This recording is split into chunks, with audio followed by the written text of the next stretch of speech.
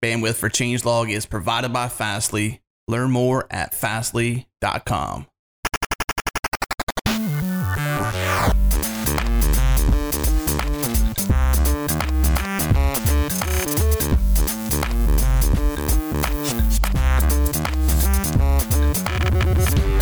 Welcome to Request for Commits, a podcast that explores different perspectives in open source sustainability. On this show, we talk to people about the human side of code. We cover everything from community and governance to businesses and licensing.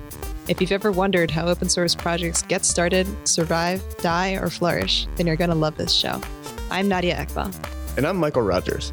On today's show, Michael and I talk with Brendan Eich, who founded Brave, an open source web browser based on Chromium. He's also the creator of JavaScript and co-founder of Mozilla. We talked with Brendan about how the web has been funded, including a look back on the early browser wars and emerging monetization models. We also talked about why big problems are hard to solve for the internet and the trade-offs between centralization and distribution. So, Brendan, you've been in the browser game since I think they invented browsers. So why don't you give us just a quick kind of background on the browsers that you worked on and kind of how the browser landscape has changed over the last 20 years? Sure. Actually, Tim Berners-Lee keeps moving the date when he started browsers back, so I don't know if it was 89 or 90. I started, I became aware of them in 93 and started using Mosaic around then. I think I then used Netscape when it came out in fall of 94, and that was super hot and took over the browser market. And I joined Netscape in early April 1995. And that's when I did JavaScript, notoriously in 10 days in May. And I worked the rest of the summer getting it embedded and having a sort of primitive DOM so it could interact with the page elements and shipping in Netscape 2. Those were the days, right?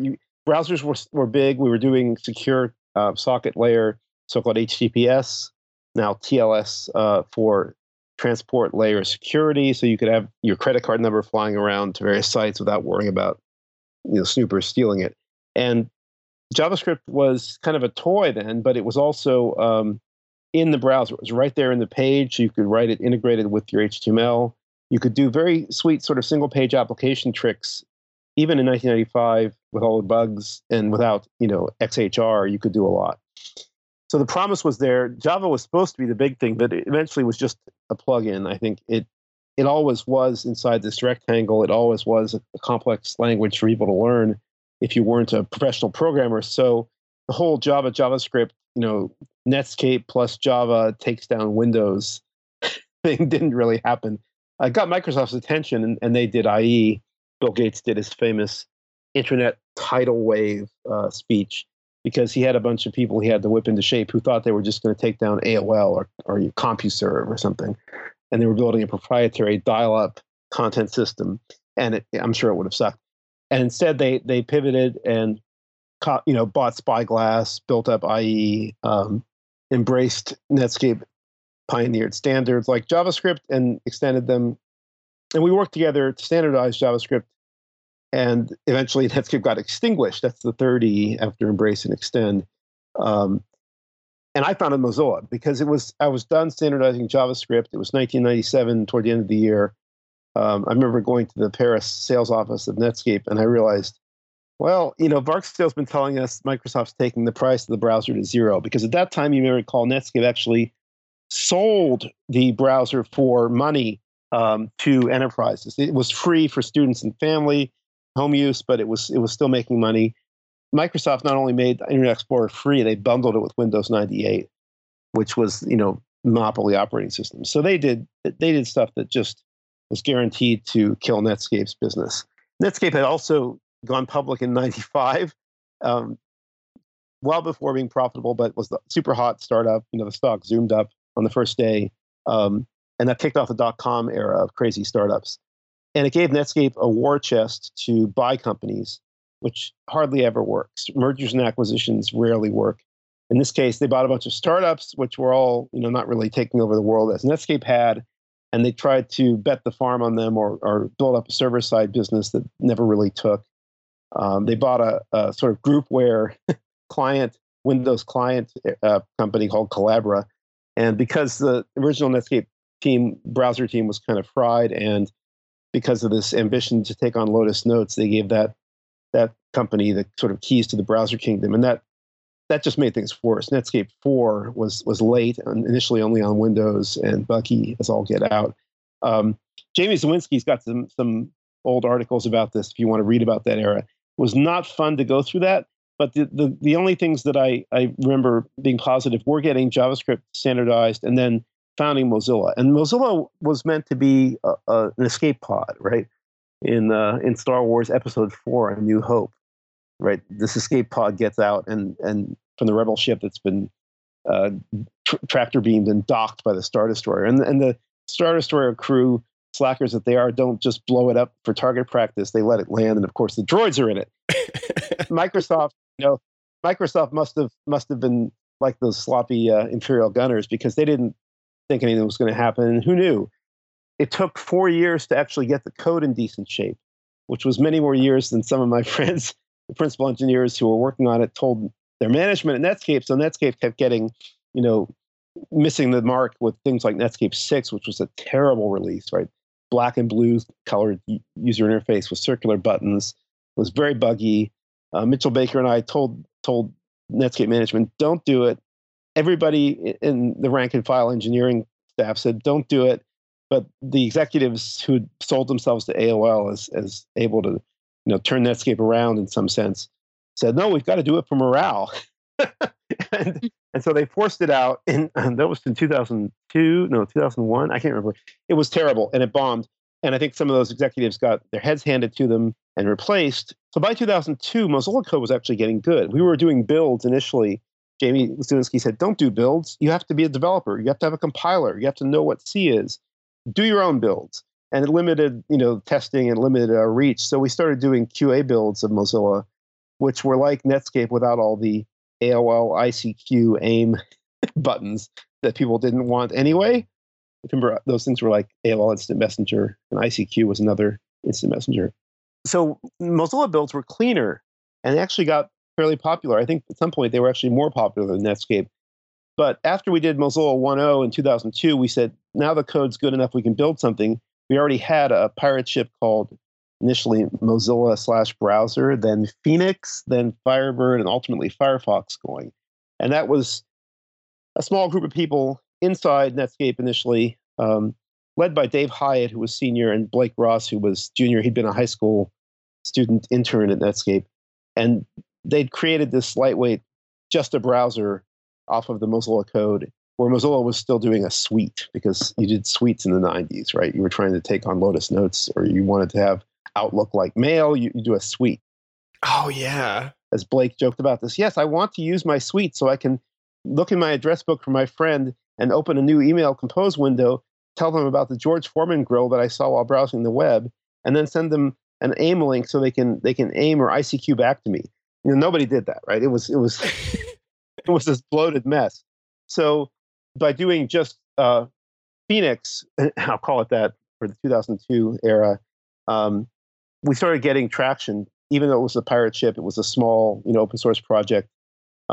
People got excited about what could a browser be. So in 2003, Dave Hyatt, who'd already quit Netscape and gone to Apple to help Safari actually reach the big time. Dave was a huge win for Apple, because when he left, he had lots of expertise on web compatibility and CSS rendering and everything. And I think the WebKit team, strong as they were, lacked that skill set. So Hyatt was a huge recruit to Apple. But even at Apple, he kept working on Phoenix. Got in a little trouble sometimes for blogging about it a little too openly. He would blog about what he'd learned about implementing tabbed browsing multiple times in Phoenix, and Chimera, which then became called Camino, and other sort of practice tab implementations he'd done. He'd studied what was it called? OmniWeb and iCab and other browsers. Netcaptor that had some kind of tabs. Opera had Windows like MDI tabs. Anyway, Hyatt was a huge force for Mozilla code. And even after he went to Apple, he was helping Phoenix, Firebird, Firefox. 2003, Hyatt and I wrote a roadmap update. Roadmap was the Mozilla document that I wrote and updated maybe every year at most, trying to get people all moving in the same direction without having to, tell them what to do. Just align everybody toward the same goals and common architecture. And important requirements and anti-requirements. Like, it's important to say what you're not doing as well as what you are doing, to make exclusions and forswear things, because you can't be all things to all people. What Hyatt and I did, double down on that by saying, let's do just the browser. Let's get rid of the suite, the Mozilla suite. It became SeaMonkey. Volunteers tended it. Let's do a browser, Firebird, I think it was called in 2003. Let's do just a mail app, Thunderbirds. We had birds. And let's do extensions for them. Let's take out a lot of the complexity that the Netscape AOL designers and others had festooned the preferences with. And let's put a lot of that complexity into extensions that can be downloaded. We called them add-ons. They were written in the same sort of XML, JavaScript, CSS language that Firebird and Thunderbird were written in.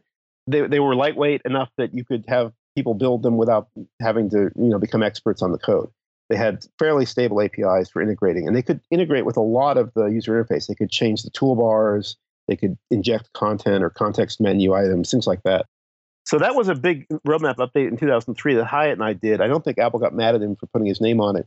And that really just aimed the rocket that became Firefox toward release in November 2004. In a way, I think that like up to that point, like now you have essentially tab browsing. Now you have kind of the beginnings of Safari, right? Yeah. And then that leads into Chrome eventually. But like by this point, the cost of all browsers has gone to zero, right? Like the last browser that people paid for was probably Netscape 6, right? No, even that was, I believe, free. Netscape went free in the 90s because of the Microsoft taking the price. I would say the price went to zero. The cost all in was still like $1 billion over multiple years. Like estimates from the US v. Microsoft antitrust case and things you hear about the cost of Chrome, even though they used WebKit, or the cost to Apple of Safari and WebKit, come in around $1 billion, but sometimes it's puffed up with marketing spend. It's still an awful lot of non-recurring engineering. And the good thing is Mozilla taught everybody the benefits of open source. So you have 3 now open source engines in full, Chromium, Blink, WebKit, and Mozilla originally. You have, and WebKit reabsorbed KHTML from which it sprang. Hyatt had to make it web compatible, and the KHTML people didn't think that was necessary, but eventually they lost. And now you even have Chocolate Core, the Microsoft Edge and IE JavaScript engine open source on GitHub. So the good news is that these huge sunk costs and ongoing costs are being developed in the open. In some ways, you could say the cost is zero to, like, my company Brave. It's not. Nothing's ever free, but thanks to all this open source and open standards, and they go together, we have significant web engines all in the open. There's still a cost, though, that you're incurring to develop on top of it. Absolutely. But before we get into Brave's model, how are these other browsers funding their browsers? I mean, especially with some of them taking on $1 billion costs, and then later maybe a little bit less, like with Chrome. But like, what are the incentive structures there, and how do they actually end up making money? I think it's easy. I think let's start in historical order with IE was to avoid Netscape plus Java kills Windows. I think Gates did think that was scary. Andreessen was going around waving his arms, saying it too much, and a bunch of us were like, "Shut up! You'll get their attention." And I heard that a board member of Microsoft sent him Mark Andreessen email at the end of '95, saying, "Well, you've waved the cape in the bull's face. Now you're going to get the horns." So Microsoft did IE, and they did a good job eventually with IE4 on Windows. Right, it was better than Netscape 4, which had been sort of trashed by that groupware company, and the founders kind of being burned out, not working on it. Mostly not working on it. But IE was actually pretty good, and Microsoft needed it, I think, to keep up with the Joneses. Not just Netscape, but at that point, Apple was coming back, heading toward, I think they went through that near-death experience with the wired cover that says Pray, and then, Jobs came back and started doing iMacs, and I was for Internet. This is in that movie that they made recently, the third act of that movie. So the internet mattered. And even though Microsoft hadn't given up on Windows lock-in and still had hopes going into the noughties that they would bring back, Windows Vista or make the web kind of fade away again, the web was there to stay. So Microsoft needed a browser, and he needed to own the category. And Safari, same thing. Jobs, he's doing hot new Macs in 2001, 2002. He launched the iPod around then, 2002, I think. he needed a browser, and it was a secret at first. It became public, I think, in 2003. Safari did, and it was important to have something that kept up with the Joneses and was shiny in that Steve Jobs sense. It was one of the brush metal apps originally. It looked special, but unfortunately, I think, and this is what led to WebKit. It got kind of checklisted as done, and then Jobs didn't really invest in it. He put it in the same sort of org chart where you have 10 people working on AppKit, 10 people working on WebKit, 10 people working on, Cocoa, whatever. And it wasn't funded well enough because it's hard to do a browser. And Apple didn't have an advertising business or a search business to subsidize it. They had a search deal with Google that was quite lucrative. That was one of the things we knew about before we did our search deal with Google in 2004. And we knew it was possible to get good money out of search if you had browser users and they were, high value users. But, the same story sort of repeats as companies like Microsoft and Apple check off the browser box in their list of to-dos. They kind of neglect it because it's not their main business. Opera did have for a long time the browser as their main business. And while they certainly, under John von Tenchner, who's doing Vivaldi now, they certainly went toward advanced users and added a lot of extra features, some of which we were factoring into add-ons in Firefox. They cared about the browser, and Mozilla cared about the browser. And you could tell, you could get some users. Your quality's a little better. You're in it for the browser. You're not in it for operating system monopoly or shiny device, growth or search or whatever, ad revenue. You're doing the browser for its own good. That always matters, and people can tell in the market. Your lead users tend to gravitate. But Safari was not going to take back a whole lot of market share just from the MacBooks or whatever they were, the iBooks of the time, the iMacs. It really took Firefox, which got up to 27% share at its peak, just kept growing because IE still wasn't good. Microsoft still hadn't quite put their A team on it. And, eventually we did that search deal with Google in 2004. We had Google engineers helping late 2004 through 2005 into 2006. And then they all disappeared. And we knew from private communications, we didn't talk about it because of NDAs, they were doing Chrome. And I think Jobs knew too. Jobs hated this, right? He's like, you can't use WebKit. That's my open source. He threw a chair against the wall because of Android, which he viewed as stealing his design. But with WebKit, it was more like, that's my source. But WebKit itself was a fork of KHTML, this very sort of elite European project, part of the KDE Linux desktop that started, I think, in 98. It started late in 98, around the time that Mozilla started to rewrite the code base. My first roadmap in October 98. So KHTML was high quality, but it wasn't web compatible. It was very sort of by the book standards. It didn't do what's called residual style sort of error correction on CSS. When you have a bold and then an italic open tag, and then you close the bold first and then the italic, it's not a tree structured DOM, and it didn't do the right thing. And there were lots of other crazy things you can do in HTML, which Hixie and others wrote up as HTML5 in the WTWG, and now we know that as a standard, living standard. But KHTML didn't do that. And Dave Hyatt at Apple, having jumped from Netscape, had to do that. He's like, I've got to do it. So he was patch bombing KHTML every 6 months with these giant change sets, generally good changes, but the elite Euro hackers, I think a lot of them at that point might have been at Trolltech. I'm not sure if it existed yet then, but they ended up joining the QT company, Trolltech in Oslo.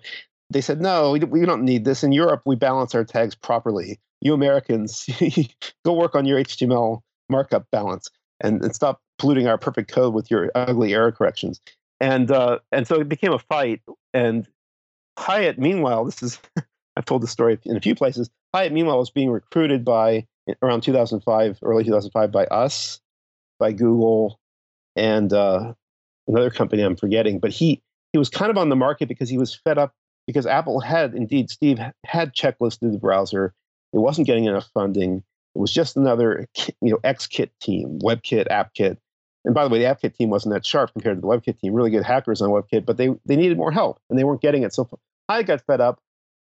Flock was being spun out, by Bart de Creme alone from Mozilla because he wanted to do a .com for Firefox in late 2004. And, it was already a nonprofit. The answer from the board was no.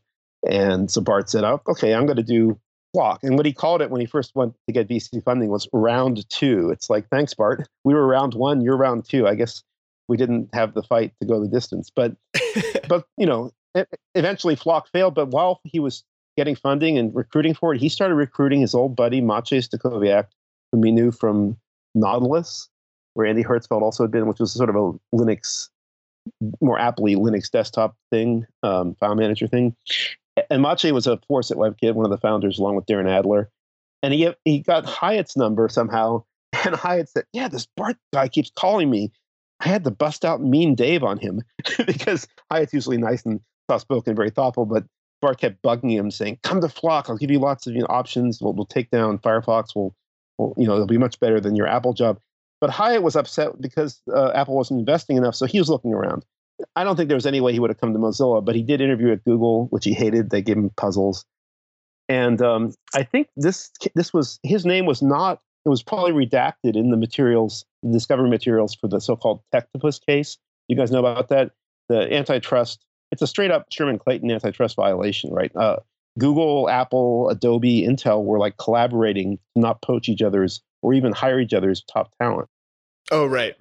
Which is suppressing salaries. Yeah. And it was really, the worst, really nauseating to me was Eric Schmidt sort of cravenly apologizing to Steve Jobs for even daring to talk to some engineers in France who might have been from Next and may have had some Apple relationship, but weren't even necessarily being hired by Apple. But Steve was outraged that they might be recruited by Google, and he made Eric sort of bow and scrape.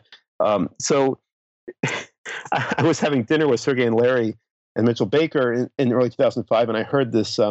Sergey comes in late, and he says, "I'm sorry, I just got off the phone with Steve Jobs. He was just screaming and cussing at me. He said, 'Don't touch Hyatt,' right?" So there was this definite restraint of employee, tech talent trade going on there.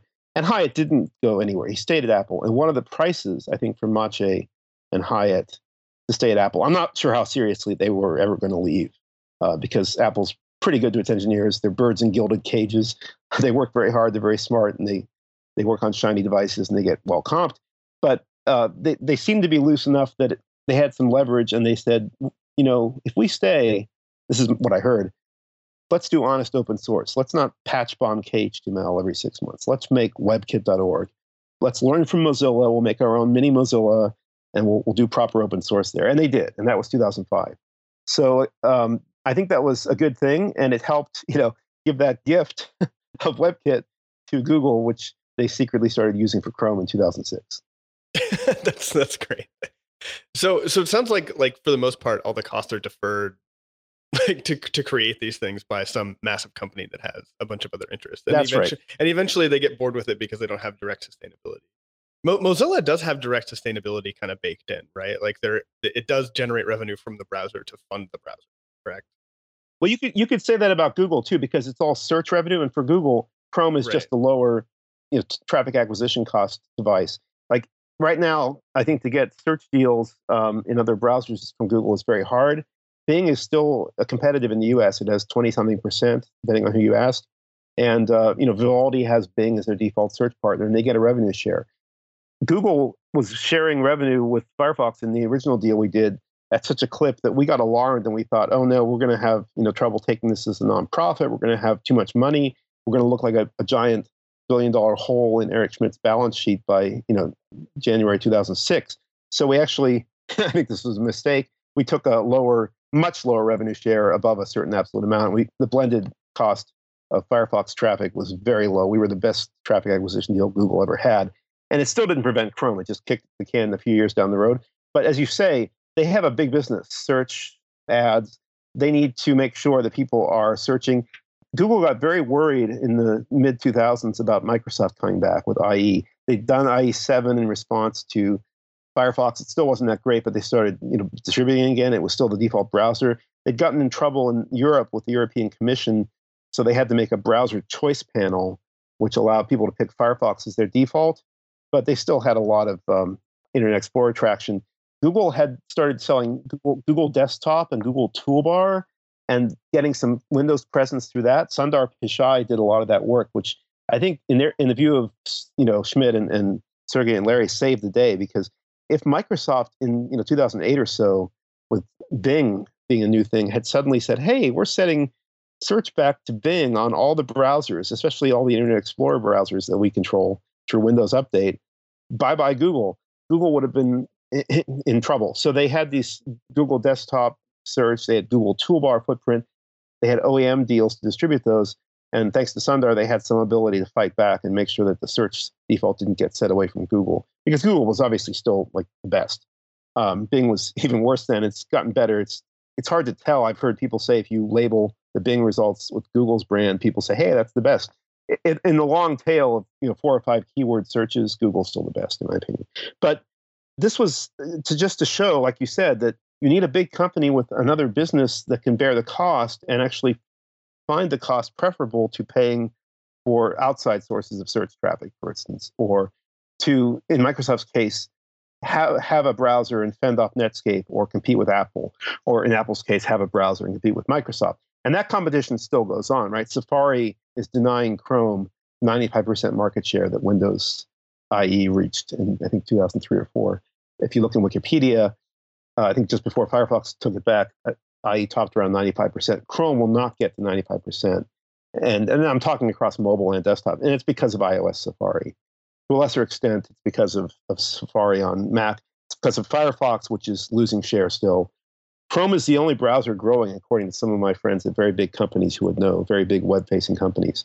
It's growing slowly, but it will not get to 95%. And this dynamic keeps things still somewhat balanced in the standards bodies, though everyone worries, if Google gets too powerful, will they start overreaching and waste time on stuff? And they already did, right? They did native client, portable native client. They did Dart. That stuff wasted a lot of time, but they also invested in the web, and here we are. The sunk cost problem is not just a one-time thing; it's an ongoing thing. Browsers cost, and you mentioned Mozilla. I can't really comment on their economics because Verizon bought Yahoo, and I have no insight. And even the Yahoo deal was after I left, but just from the outside, looking at the balance sheets and the mark-to-market of Yahoo, if you subtract Alibaba and the SoftBank share, even in 2014, doesn't look good. So it's tricky doing a browser, especially if you don't have a lot of users or if you have a declining user base. And Chrome is starting to become I wouldn't say the monopoly, but the senior duopoly partner. It's tricky making the case for another browser being funded only by search revenue, for instance. Well, yeah, given all that, I find it interesting that what you decided to do was build another browser. But we got to take a quick break before we dive right into that. So we'll be back in just a few moments with Brendan Eich.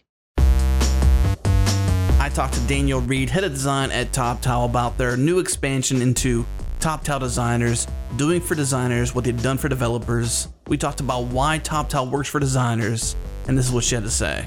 As a designer, or as any kind of creative person, the big overarching question is always like, how can you find inspiration?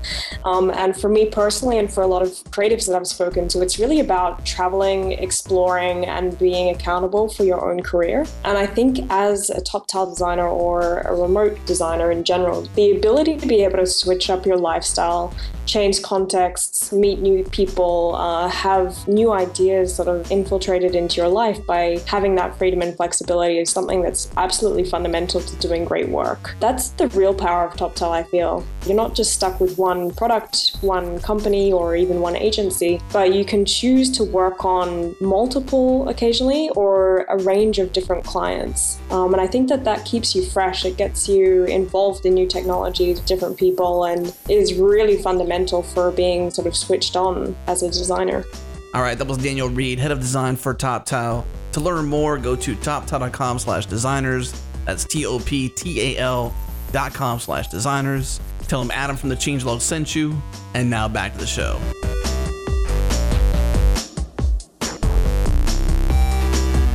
So in our last segment, we were talking a little bit about sustainability models for browsers. Could you talk about how Brave makes money? Well, we're a startup. We're burning right now. So how Brave plans to make money, let's put it that way. Yeah, that's venture capital. You can still get, as I say, search revenue. And we actually have search partners already, like DuckDuckGo is a search partner, and we're making, lunch money from them, which is good. And we hope to build that up because people who skew toward Brave do like DuckDuckGo, and that's that's an up and coming search engine that emphasizes privacy. So it's in many ways aligned with us. It's just not our default search engine because Google's still, the people's choice, as far as we can tell. And as I say, on the long tail of multiple keyword queries, it's still the best. And if we didn't make Google the default, we suspect a lot of our users would reset from our default, say it was DuckDuckGo, to Google. And then we would be stuck because ethically and just in the market, we wouldn't want to override their choice. We could never get them back on a default that might be a better search engine down the road. This actually happened to Firefox. It's public information, right? People studied this, like Danny Sullivan's search engine blog. If you look at what happened with the Yahoo search deal, they in December 2014 made Yahoo the default search for Firefox, and we'd had Google since Phoenix, since forever. And we had a good commercial deal since 2004. That Yahoo default didn't stick. A lot of users reset to Google over time. And so Yahoo was probably paying, I don't know, but I'm guessing they were paying a lot, possibly even a guaranteed payment for declining traffic. We don't want to do that in Brave, but we will make some search revenue from people who choose DuckDuckGo.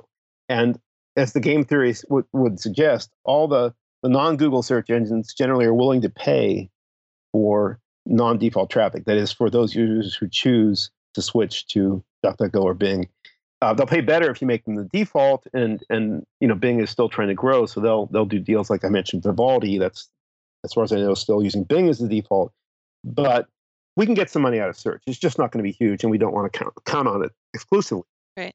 So another idea we have is the micro donations we're already supporting with the Brave Payments beta. If you use Brave right now since 0.12 1 or 2, you can actually get money into your user wallet and have it sort of anonymously, deterministically anonymously, and with low transaction cost distributed among your top sites. You can turn off the sites you don't want to support. You have 30 days of ongoing sort of personal chart beats in your own browser. This is on device only in your browser, no tracking. And at the end of that 30-day period, which is a personal period, there's reconciliation. Anything you excluded or decided at the last minute you didn't want to fund gets left out.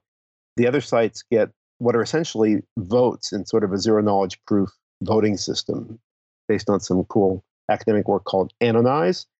And that gets sent through a VPN connection to our infrastructure, so we don't even see your IP address. And then we mix it all together and we count the votes and we count the funds. A lot of people are putting $5 a month into the system. And we distribute it to publishers. And we're starting to do that now. Just this week, I think our publisher page will be up very soon. That means we'll get some small fee-based revenue off of that, but we have to cover our infrastructure costs. So I'm not sure that'll make us a lot of money either. So that's another way we'll make some money. I think if everybody who used Brave donated $5 a month, they'd be essentially replacing their sort of average cost or median cost in terms of lost ad revenue. That would be cool. I don't think everyone's going to do it. Also, we need to get million users, 10 million users, 100 million users. But if all those ifs came true, everybody did $5 a month, and we had 100 million users, we'd be making $3 a user a year. That's $300 million. That's enough to run a browser like Firefox. That's what Firefox often ran on in the old days, pre-Chrome. So I think it would be nice if that happened, but I don't think that will happen. I think the donor cohort will decline as a fraction of our user base. NPR gets like 30% listeners donating, but they do pledge drives. They're a nonprofit. We are getting early adopters skewing toward donating. We have, I just looked today, 11,000 wallets, and we're only in beta. The average balance in the wallet is over $5. So people are doing this, but it's voluntary. And so we can't count on it either. But we'd like to build it up and see how big it can get. And we think it's a good deal for publishers too, because they don't have to worry about the lost ad revenue if they're getting these donations trickled back to them through Brave Payments.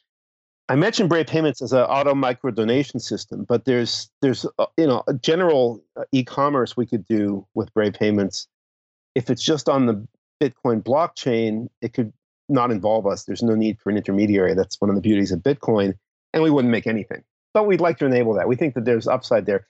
Generally, there's too much friction buying things on the web still. Obviously, if you have an iTunes or Amazon credit card relationship, it's one click and away you go.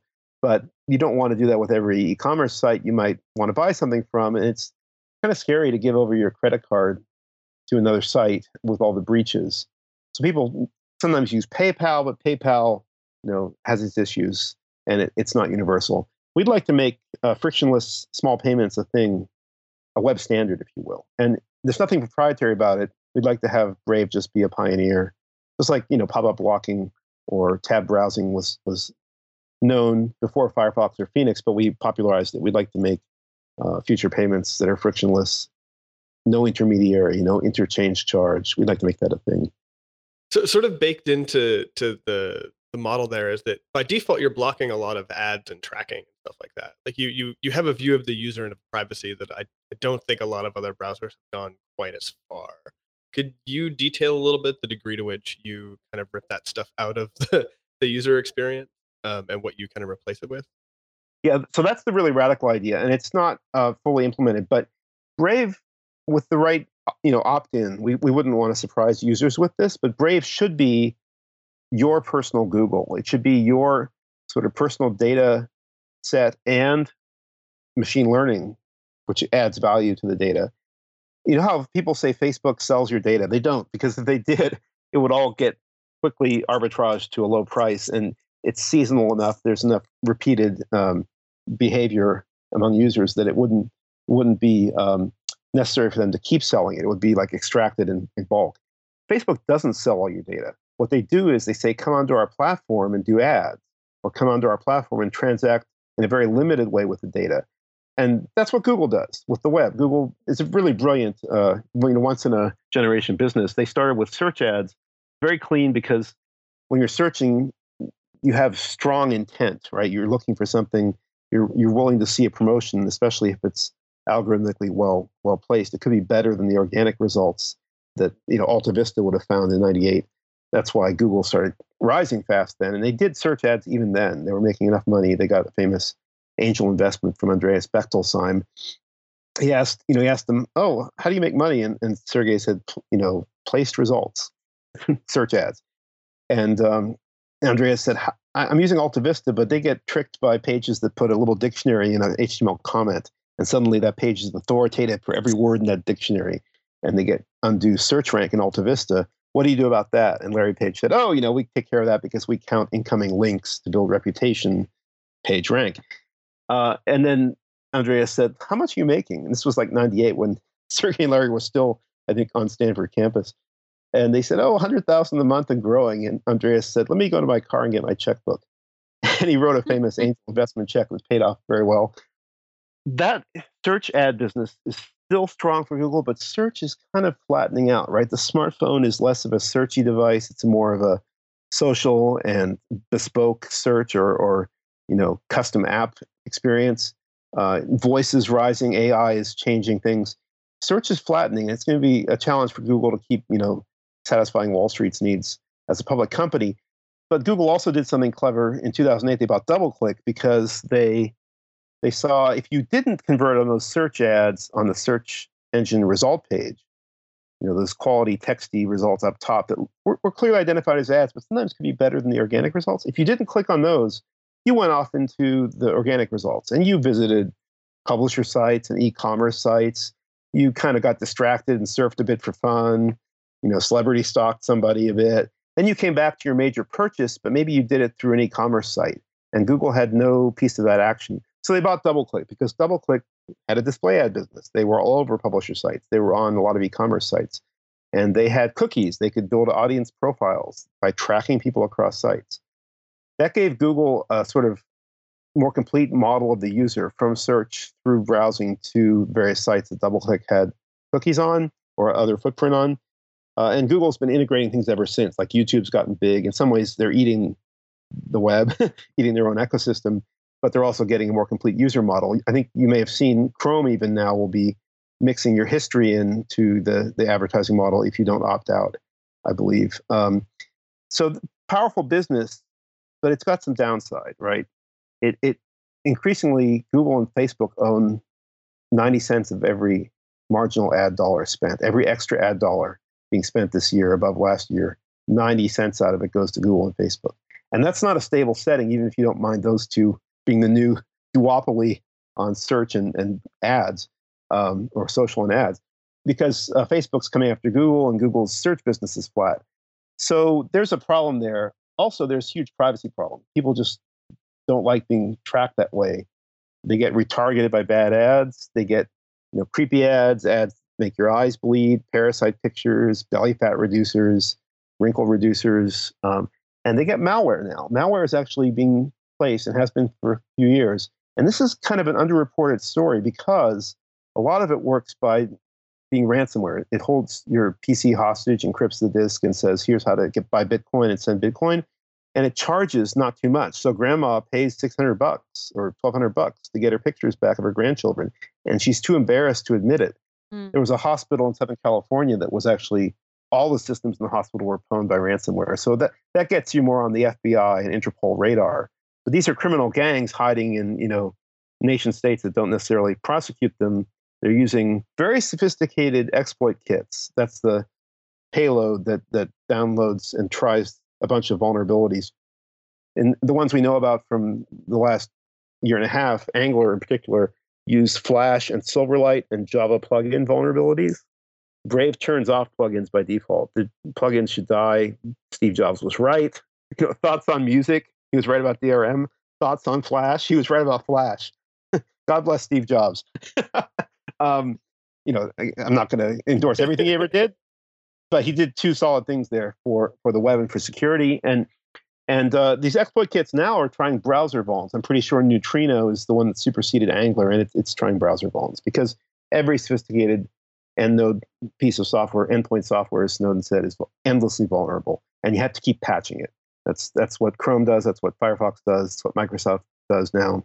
It was one of the lessons of the last 15 years in browsers that you have to release all the time to keep ahead of the exploits. You have to fuzz test your code base with travesty JavaScript, generated JavaScript that finds all the safety bugs. So these exploit kits are out there, and they're coming in through ad exchanges. How do they do it? They actually create fake ad agencies. These are fake businesses with fake CEOs and CMOs, fake people, pictures, bios, and they go and buy ads in ad exchanges. They put custom creative ads, I should say, into ad exchanges. They pay the fees to get into the exchange, and then in real-time bidding processes, automated ad exchanges place these ads on publisher pages. Sometimes they even gateway to other exchanges. So they get onto a crummy ad exchange at a low price, but they can claim to guarantee some conversion or some performance to whoever's buying the publisher who wants to sell the ad space for the ad. And the publishers fall for this every time because they want to fill every space they can with ads, even at the bottom of the page where the parasite pictures are. And they generally don't directly sell that to brands or agencies. It's not good space. So they say, oh, sure, programmatic ad partner, come on in and own my space and put whatever you want in there. And the programmatic ad partner, programmatic just means automated if it means anything, goes and says, okay, let's use this ad exchange. Let's use AOL or OpenX or Yahoo. Pretty soon, you don't know where those ads are coming from. They're coming from Russia, but they look like legitimate ads. And here's the crazy thing. Sometimes if you scan their JavaScript, they all come with JavaScript for tracking pixels to confirm that the ad was viewed, things like that. You don't see anything overtly bad. You might see some funny little image processing loop that maybe is commented innocuously to look like it's doing something to do gamma correction on the image. What it's actually doing is steganographic decoding of an exploit kit loader from image pixel perturbations. In other words, steganography hiding some kind of signal, a covert message in an image or a picture is being done to hide the guilty code that's going to load the Angular exploit kit. And this leads to the New York Times, BBC, AOL, and other top sites in late March having ransomware malvertising on their properties. If you think about it, this is actually an outrage, right? Why should world-class online publishers tolerate this? Why should they not control the quality of the ads? Why shouldn't they have only direct, trusted relationships? Well, as I say, the bottom of the fold and even the middle of the fold, middle of the page ad spaces just aren't as valuable as the top. And even big publishers that have direct sales forces and their own tech teams and do beautiful custom sponsorship ads. Like my favorite example, Louis Vuitton handbags on Elle.com, ELLE, fashion site. That takes up the bottom half of the front page above the fold. It looks nice. It's a trustworthy ad as far as I know. There's very little third party about it. There's some tracking, and it's a custom video ad from Questra or somebody, but it's pretty legit.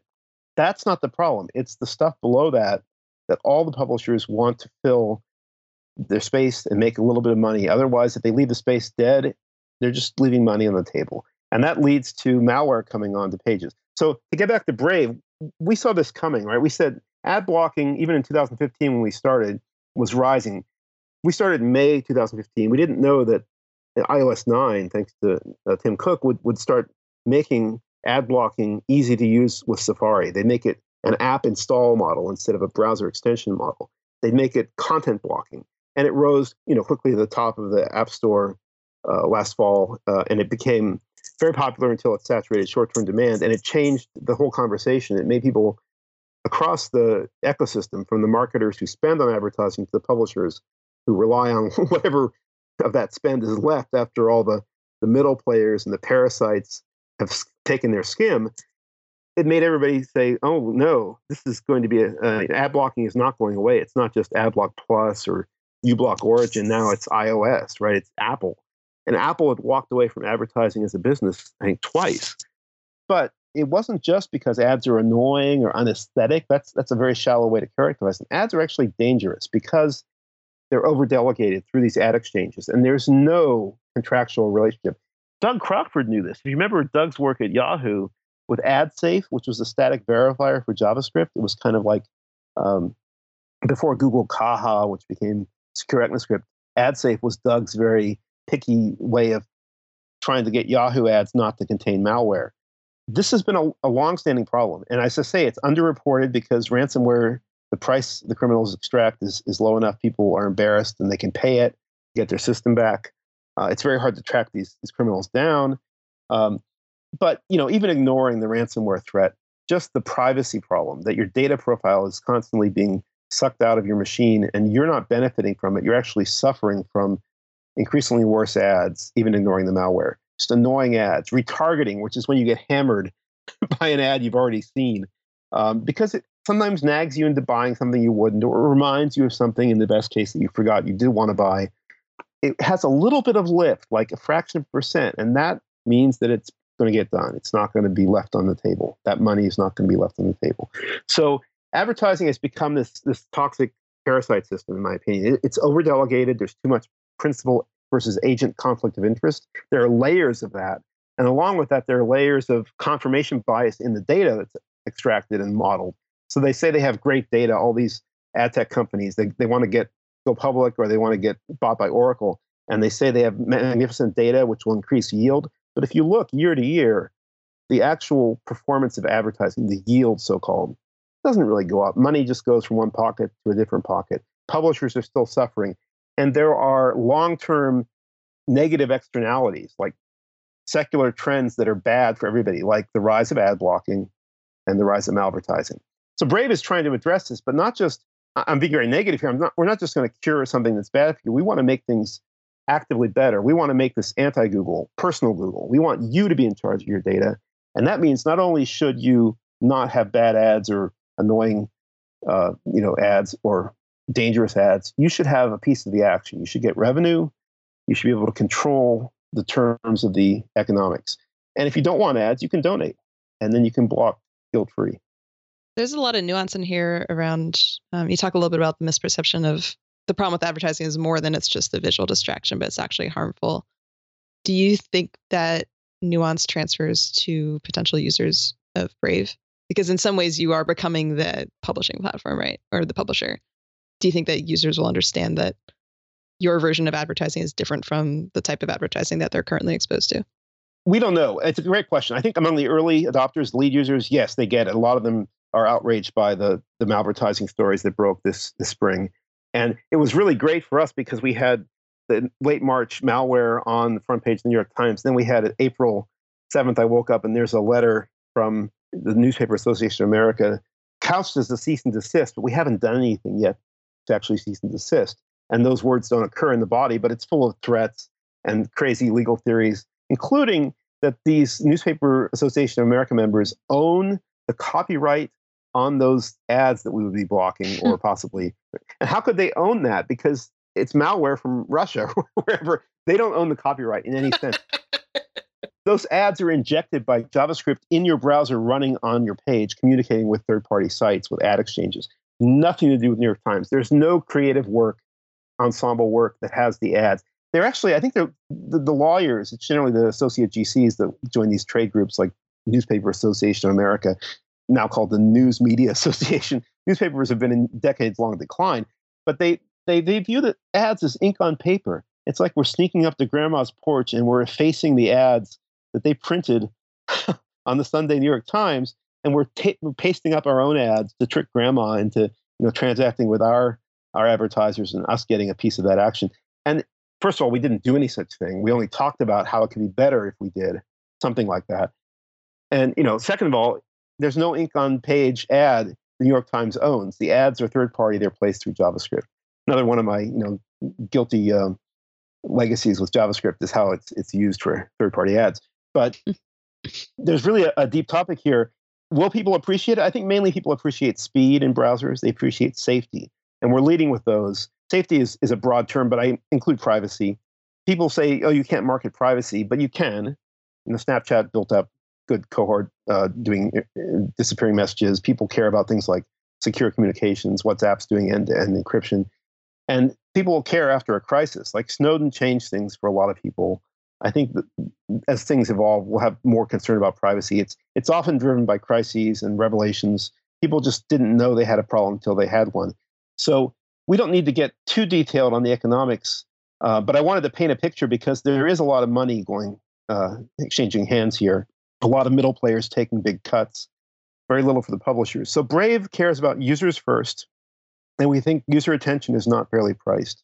We care about publishers too. If you can't keep a website a going concern, the web's in trouble. So we'd like to see publishers get paid better.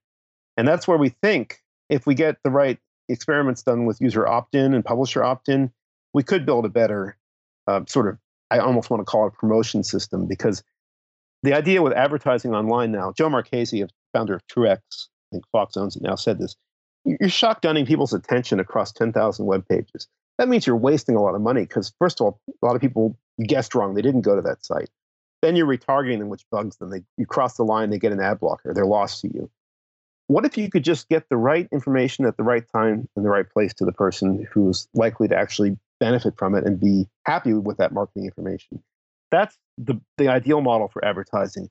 It solves what's called Wanamaker's dilemma. There was this guy, Jude Wanamaker, who had a chain of department stores in Philly 100 years ago, and he is alleged to have said, my problem with advertising, at least if I can get the quote right, it's not clear he actually said this, is half my advertising budget is wasted. I just don't know which half. Right? Even then, he was shotgunning newspapers or catalog ads, and some of them missed the target. Theoretically, with a very private system like Brave, where your data is kept on device, we don't see it on our servers. We use zero-knowledge proofs to transact things like payment or donations or ad impression counts in aggregate. Theoretically, you could keep that data secure. You could become your own Facebook, your own Google. You could do your own ad business. It'd be a very personal ad business. It would be a right information at the right time business. It would not be replacing one-for-one all those indirect ads that we block. It might even be using a different channel, like a full-screen video channel or a set-aside personal mall. Maybe some people might prefer to get an email once a week with promotions. And these would be really well-targeted. They wouldn't annoy you. They would give you a deep discount because the marketing side wouldn't have to spend for those 10,000 ads, half of which or more, maybe 90% or more, miss the target. So that's the big idea with Brave. It goes to search too, because when you search with Google, and Google does that great result, they're better than Bing, as I said, they'll probably always be better. They have the oldest data set. They have the oldest machine learning that's co-evolved with it.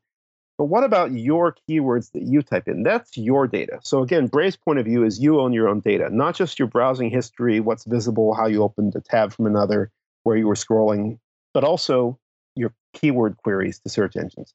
And that's a very hot data set that you should benefit from and we should protect on your device. So we're looking at the whole picture And when I say anti-Google, I don't mean it in a hostile way. I mean, somebody needs to build this. In the coming world where AI is everywhere, you really need the cloud superpowers owning all your data from your house, your cat, your own body monitors.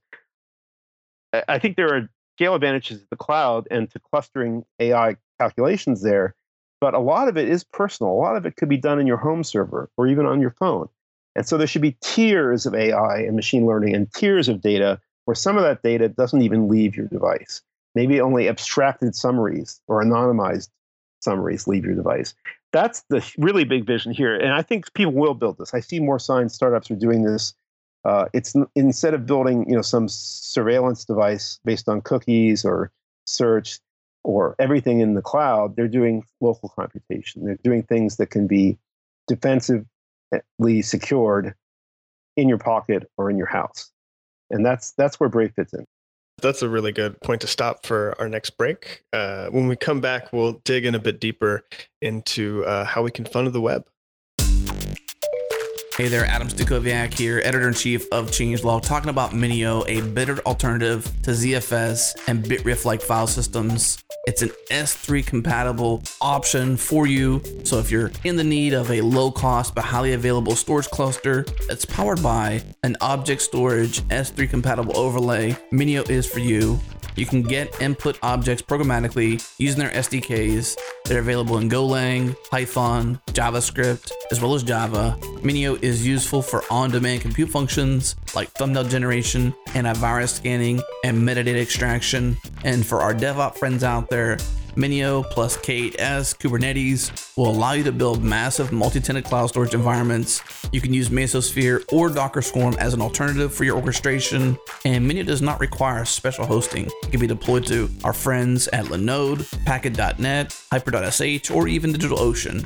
Head to Minio.io to learn more, and thanks to our friends at Minio for not only open sourcing Minio, but also for supporting this show.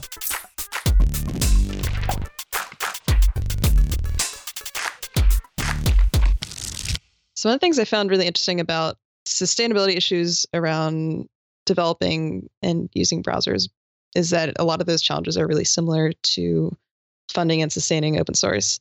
And a lot of your work also dovetails with figuring out ways to support content creators and publishers.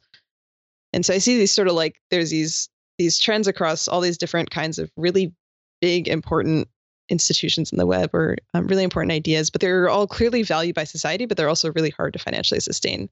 Why do you think it's so hard for us to find good answers to these problems?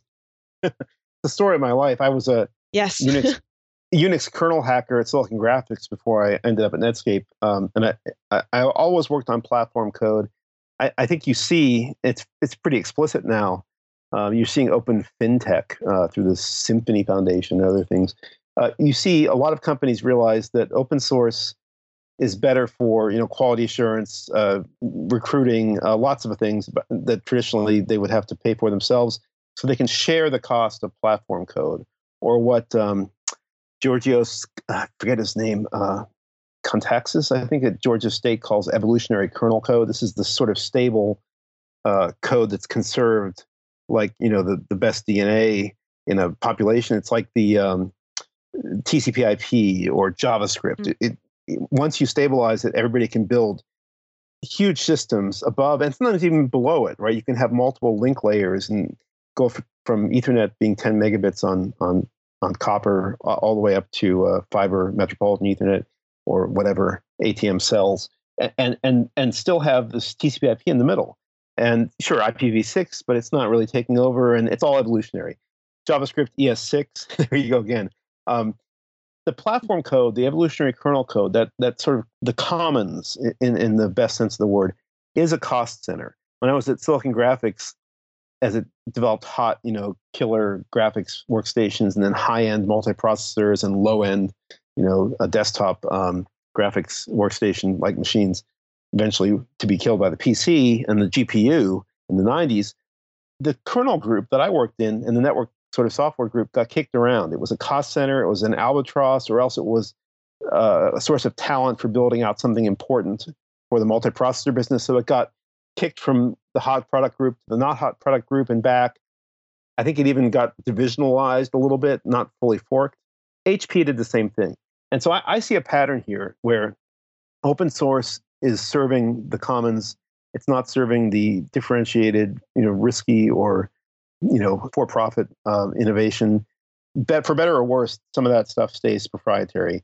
But anything that starts to become a platform, starts to become a cost center, and needs to have its cost shared if it's of interest to many other players.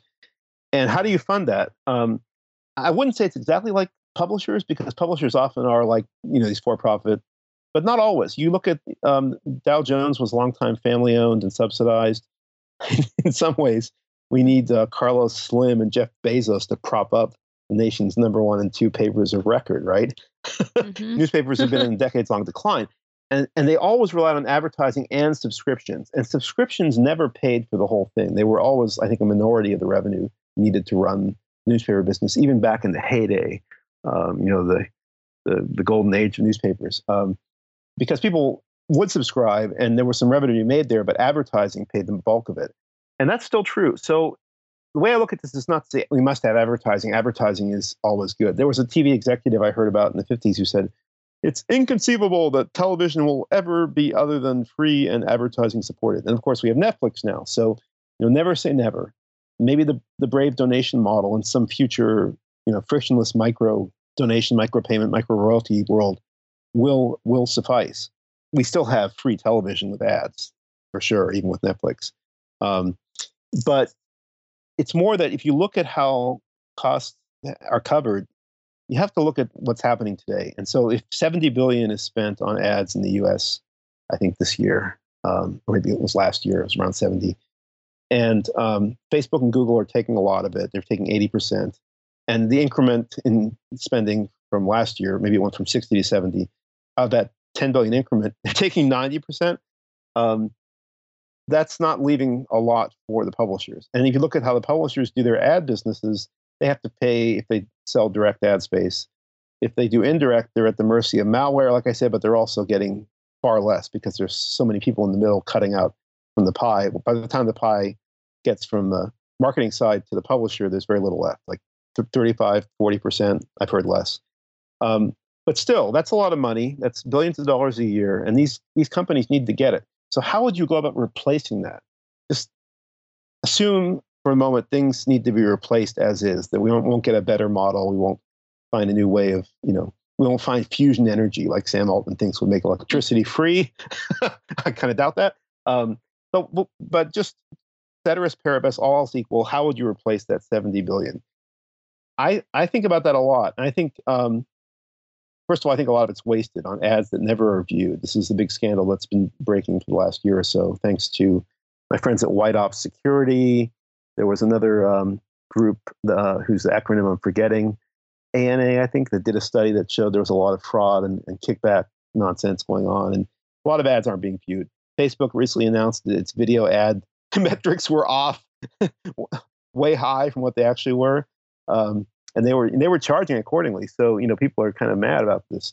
But we have computers, we have smartphones. We could theoretically do a very private platform that measures what you're interested in without giving away your data profile or your privacy, and matches valuable opportunities to you and gives you a cut. So that makes me think there's a way to fund the web, even if it's not a commons. But certainly for things on like a publisher site that is more of a commons, obviously Wikipedia is an example, but there are others. Or all the open source software that everybody wants to share the cost of because it is a cost center. It is even an evolutionary kernel in some sense, and it has to be sustained by everybody chipping in. I think there are ways to fund it. It's just we haven't found the ways to do it. And that's why Brave's doing Bitcoin under the hood. It's not like we love Bitcoin. We don't want everyone to learn about Bitcoin. We do not intend people to have to become Bitcoin gurus. We haven't announced yet. We're doing a deal where you can easily just trust us with your credit card to do a recurring charge, a small charge, to get Bitcoin. So you don't have to think about it at all. Currently, the way you fund your Brave wallet while we're doing this Brave Payments beta is with a Coinbase buy widget, so we're partnering with Coinbase. But you still have to think a little bit about Bitcoin. And the publisher side, they're getting Bitcoin out. We're going to make that easy to get fiat out. We'd like to use something like Bitcoin, though, because we think there's a future where you have a frictionless system, no interchange charge, none of the hidden charges that are associated with credit cards where fraud sticks the merchant with the overhead or the cost of having funds clawed back to the bank. The interchange charge, if you know what that is like 2.25% or something. It varies, but the hidden cost of fraud is high, and a lot of merchants have to eat it. It's not a good deal for them, not especially the small businesses. So I think there's something coming to the web in terms of frictionless payments, whether it's Bitcoin or Ethereum Classic or son of, daughter of redheaded stepchild of both. There's something coming there. And the important properties are the permissionless property, no intermediary, the frictionless property. Ideally, it would be anonymous and capable of doing micro transactions, which Bitcoin is not currently. But that's why Brave has this Brave payment solution. We solve that ahead of some next generation solution that is coming to Bitcoin. And we want to, again, make it just work with your native fiat currency. And if that happens, then I think it'll be easier to micro tip, micro donate, have micro royalties. Think about the Ted Nelson Project Xanadu vision, and now think about VR if it ever takes off, or AR, because it really should be in our sunglasses. And if in 10 years it probably will be, then all the great stuff creative people build for the augmented or virtual world can't really DRM it. It's a shared world. There's too many eyeballs to ray trace and path trace to. You can't say, these are encrypted pixels and you cannot touch them or we'll put you in jail under the DMCA. That all your models and your texture art, they're going to be out there just like they were in Second Life. How do you protect that stuff? Well, you can watermark it. That's a traditional method. It goes back to real world paintings and documents. That is more of an identification system for prosecuting gross copyright violations after the fact. What if you could just have automatic micro donations like Ted Nelson envisioned? So people micro royalties, I meant to say. People are looking at or using or borrowing or Creative Commonsing, mashing up some bit of art. There's a micro royalty associated to the artist. That can be automated too, and that's another thing that I think you can do with cryptocurrencies if you do them right, and that should be part of the web standards, future AR web. So I'll pause there because I've said a lot, but you can see that there's a big vision here, and I hope it's exciting to everybody because it goes way beyond just browsers. Totally. I like that the way that you're talking about it too is that Brave is this pioneer in the space and not necessarily the only place that's going to do this. It's actually similar to how we got a lot of things in other browsers. There was always one browser that kind of led the way for some reason, and then everybody else eventually picked it up, right? Yes, absolutely. And it took Firefox to restart that because IE was on Skeleton Crew and Microsoft was tired of the web and wanted to go back to Windows lock-in. Yeah, absolutely. Take some innovation. I think it's bold that you are experimenting with a couple of different revenue models with Brave, where you have something that's a little bit more experimental, like the micropayments, and you acknowledge it's experimental. And then you're also looking at, well, what is working right now, and where does money come from now, and can we just kind of like work with that in the advertising world? I feel like we see that tension a lot in open source, where some really useful tools in open source that shall not be named are not necessarily open source themselves, because they recognize the need to have centralized big solutions. But then sometimes it's really okay to like democratize stuff or to try like smaller experimental things. Definitely. I mean, we have to experiment, but as a business, we also have to figure something out because we can't just keep raising venture capital, as Michael was joking earlier. And I think it should be possible to have a going concern. You mentioned where the money goes today, and it goes to ads, and ads are kind of compromised by this indirection through third parties you can't trust. And that's a problem. So anything we did that was replacing that means of getting funds to publishers would have to be less delegated, more secure by design. And that's what we're working on. But, it's still kind of a two-edged sword because people hear ads and they just think, oh, yuck, or doesn't that put you in conflict with your users? Mm-hmm. And so, that's why we say the users should get the same revenue share we get, 50-50 between us and the user as far as the amount. It's not like we're trying to say only to us. We could even give it all to the user at first. At some point, we have to sustain ourselves. So I'm not sure what the balance would be, but we're starting with 50-50 because we want to align the user's interests with ours. And if we do a good job defending the data, then I think many things are possible. But it is, ads are very the thin edge of the wedge. It's just that so much is misspent on them today that it's attractive to try to bend the system, reform it a bit. And that's why anything we do would be privately matched I haven't talked about this, but we wouldn't do any cookies or signals for Brave users. It would be all based on device matching. It's like you get a catalog of available ad URLs with 2 or 3 keywords associated with each. And then based on your local machine learning, you'd evolve a set of 2 or 3 keywords that might be good to promote, and you'd match those against the catalog. And that can be done with no signals out. You just download the same catalog everyone else downloads once a week or whenever the campaigns roll out. That's just one idea. We have the zero knowledge proof protocol, Anonymize-based protocol for confirming the ads were viewed. Because at the end of the day, all that the marketers care about is that there were millions of authentic impressions. They don't want to identify each of those million people by name. Well, some people do. The middle players who build data profiles do, but they're the ones we want to actually go away. I'm sorry, but somebody's got to lose. Couldn't have a nicer bunch. I'm friends with some of them, but there's too many of them. They're taking too much money out of the system. They're running away with your data and privacy, and they're letting malware in. So that's... When I tell a story, I like to not make it sound like everybody wins. Not everybody wins. So one thing that I'd like to get to before we close out, you've made a decision to do this all open source. There's probably a lot of market reasons to continue to do all this open source, but a lot of the work that you're doing funnels into open standards and open source work. It ends up becoming this diffused benefit over time to a bunch of other essentially competitors to your business.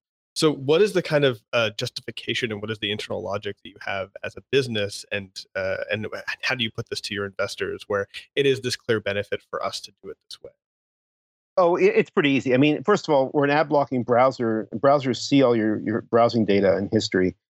People wouldn't trust us, I think, if we were closed source. They'd think, oh, if you're talking about anything, even if it's opt-in at first, like ads, you could be spyware. You could be like this class of scummy toolbars that does ad injection. Very dirty business. We don't want to go near it. So being open source lets us be auditable, both in terms of the code being all readable and auditable, and we can have audits like we're having least authority audit our payment system right now. We hope to have the Tor folks audit us with an eye on Tor support. We also can have verified builds, at least on Debian. It's hard to get verified builds. They might come to Windows and Mac through the tool chains from the OS vendors, but verified builds means the bits don't contain a backdoor, because you can prove that they came from a certain vintage of all open source. So open source is pretty darn important just for optics and trust. And I think it should be. I think people should audit us, and we welcome it. We just launched our HackerOne security bug bounty program too. And open source makes that just a lot easier and better.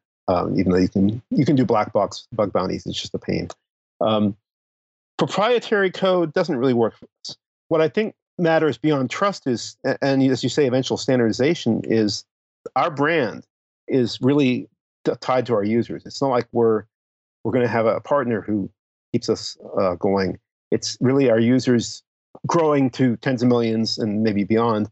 And that brand value is sticky. I think if they trust us and our code is auditable and we do a good job, and our ultimate suite of micro donations and ad blocking, tracking protection, anti-fingerprinting, maybe even optional ads that share revenue with you that are matched privately and confirm anonymously, all that stuff happens, we'll have a huge, good kind of lock-in just from the user trust. Other browsers could implement what we've done. It could become web standards. I don't care.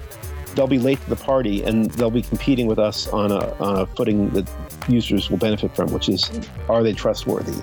Did I get a good revenue share? Am I getting, my micro donations through to my publishers with a low fee?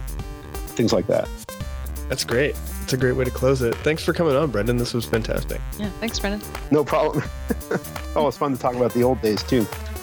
Yeah, always. All right, thanks. See ya.